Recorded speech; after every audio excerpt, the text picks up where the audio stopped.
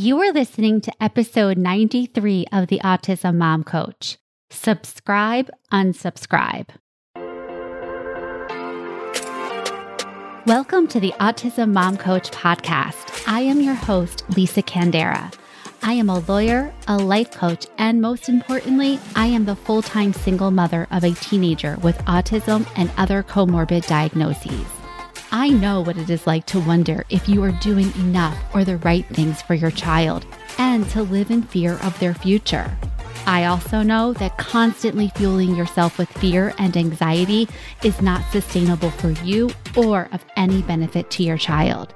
That is why in this podcast, I will share practical strategies and tools you can use to shift from a chronic state of fight-flight to some calm and ease.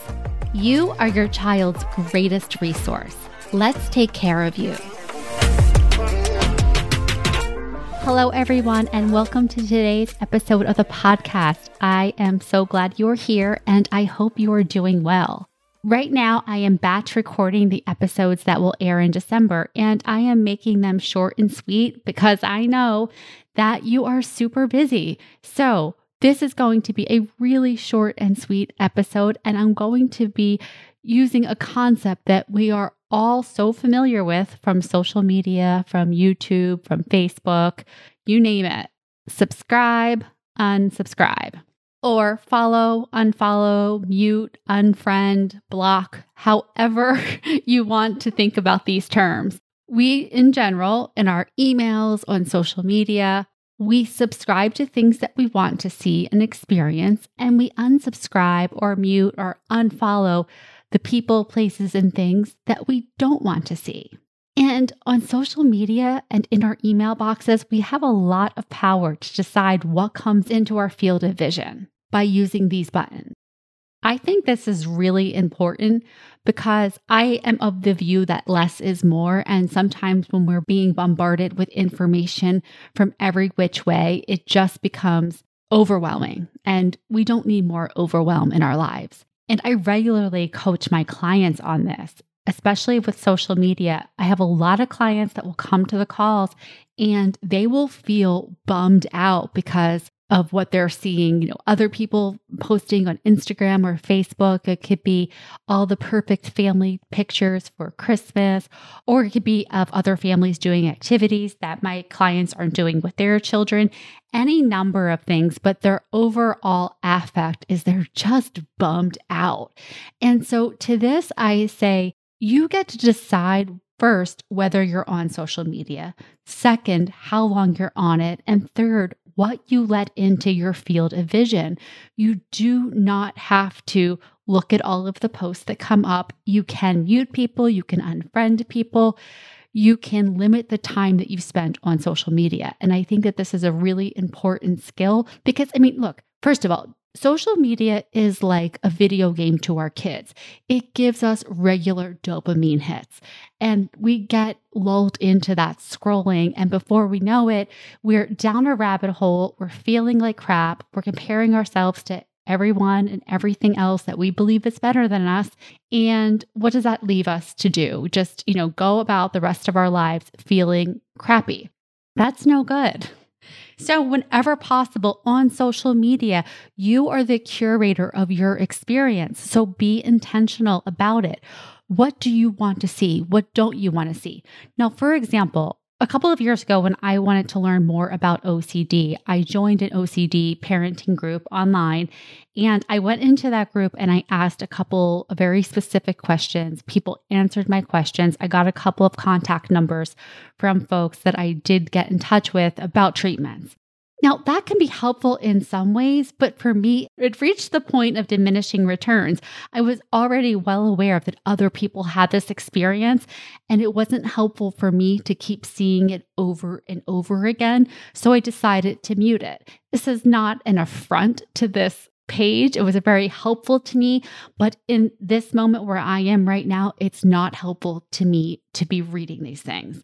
There are also autism Facebook groups about teens with autism. I'm not in them. I've gone into these groups here and there for information that I've searched out and I've gotten out because Facebook groups, now, of course, they are not all made alike. Some are monitored very well. They have administrators that are on top of things, but others are like the Wild West. And again, I just don't want to put myself in a position of consuming information from people I don't know. I don't know their background. I don't know their points of view. And it overall doesn't help me. And so I encourage all of you to be rigorous, to be ruthless in how you curate your social media experience, because it does impact your mental health. Now, I want to stretch this analogy from social media to real life. And how can you apply these principles of subscribe, unsubscribe, mute, unfollow, block, delete? How can you apply these in real life in ways that benefit you?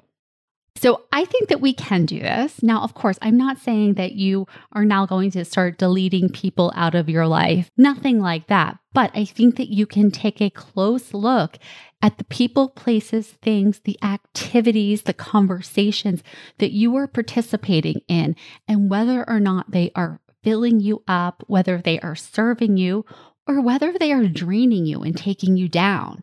And then whenever you can, you want to add things that fill you up and you want to subtract things that don't. It's a real simple formula, but it's not one I think that we actually practice in real life.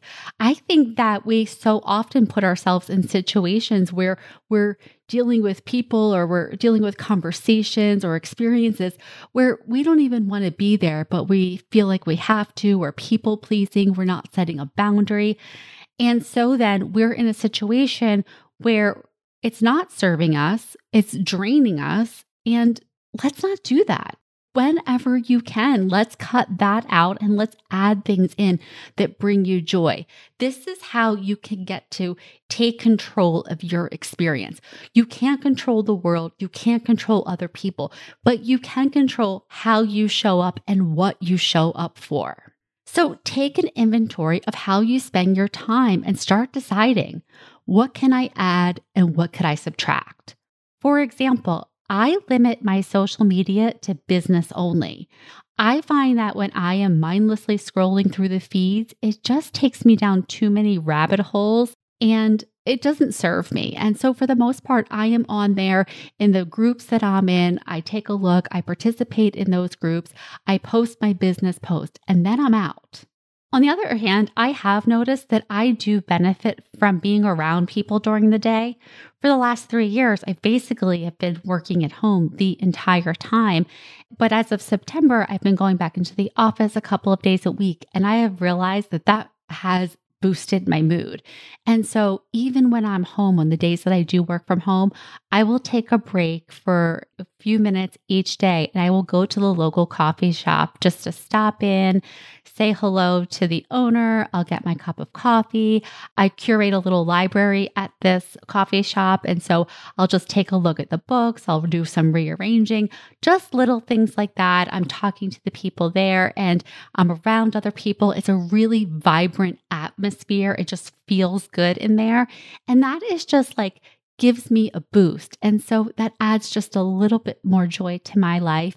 And so I do it. That matters. It matters that you're doing the little things, anything to add joy to your life, to your experience. I have also noticed that exercising helps my mood. So I am resubscribing to exercise, which I have not been the best about in the past couple of months, but I'm resubscribing. And at least 20 minutes a day, I'm going to do some sort of strength training exercise. I'm going to try to walk, just get my body moving so I feel better.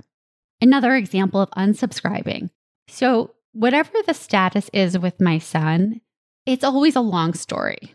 It's not a story I always want to tell because usually I am going through details with numerous service providers, the insurance company, the advocate, and on and on. And so when my friends ask me about my son, I give them really short answers. And I'll say something like, "Thank you for asking. He's fine. And I just don't really want to get into the details." And that is not an affront to them. It's not because I don't want to talk to them. It's just because telling the story over and over can be draining to me. And so that's just a decision that I'm making for my own wellness, that when people ask me if I don't have it in me to share, I'm not. And then finally, I'm just going to give you an unsubscribe or maybe a mute from one of my clients. So this client has a child that has a lot of sensory issues, especially when he goes out in public. And so going out to dinner or lunch, breakfast at places can be challenging. So recently they went out to breakfast with my client's family. And it just happened to be that there was a bridal shower or a brunch or something else at that restaurant. And so instead of being usually quiet, it was very, very loud. And the child was very upset and distracted. And my client made the decision that they were going to have to leave, sooner than they probably would have. And despite all of the explaining, all of that she's tried to do to educate her parents, she still got a few comments from her father that she just did not appreciate, that he was really basically just thinking her son was being difficult and he should be made to stay. And, that kind of back in my day, we didn't have all this sort of thing. And so my client decided to unsubscribe to going out to dinner or to lunch or breakfast or restaurants with her parents for at least the time being. And she also told her father that she wasn't okay with him making those kinds of comments. And so that's just another way of unsubscribing to a conversation. Like, I don't appreciate when you say things like that. I have tried to explain to you many times. And you don't even have to do this. You don't even have to tell the person. You can decide for yourself that you are not going to be in situations like this. And when this happens, that you are going to set a boundary. You are going to unsubscribe. You are going to leave. You are not going to explain yourself. But you get to decide when you're in situations where it's just draining you of energy, you get to decide. And so that's what I want you to practice. Taking a look at the people, places, things, the experiences, the activities of your daily life, and looking for places where you can subscribe to the people, places, things, activities that bring you joy and that fill you up, and where you can unsubscribe or at least mute some of the people, places, and experiences that are not serving you. All right, that is it for today. I hope this was helpful, and I will talk to you next week. Thanks for listening to the Autism Mom Coach. If you are ready to apply the principles you are learning in these episodes to your life, it is time to schedule a consultation call with me. Podcasts are great, but the ahas are fleeting. Real change comes from application and implementation, and this is exactly what we do in my one-on-one coaching program. To schedule your consultation, go to my website, theautismmomcoach.com, work with me, and take the first step to taking better care of yourself so that you can show up as the parent you want to be for your child with autism.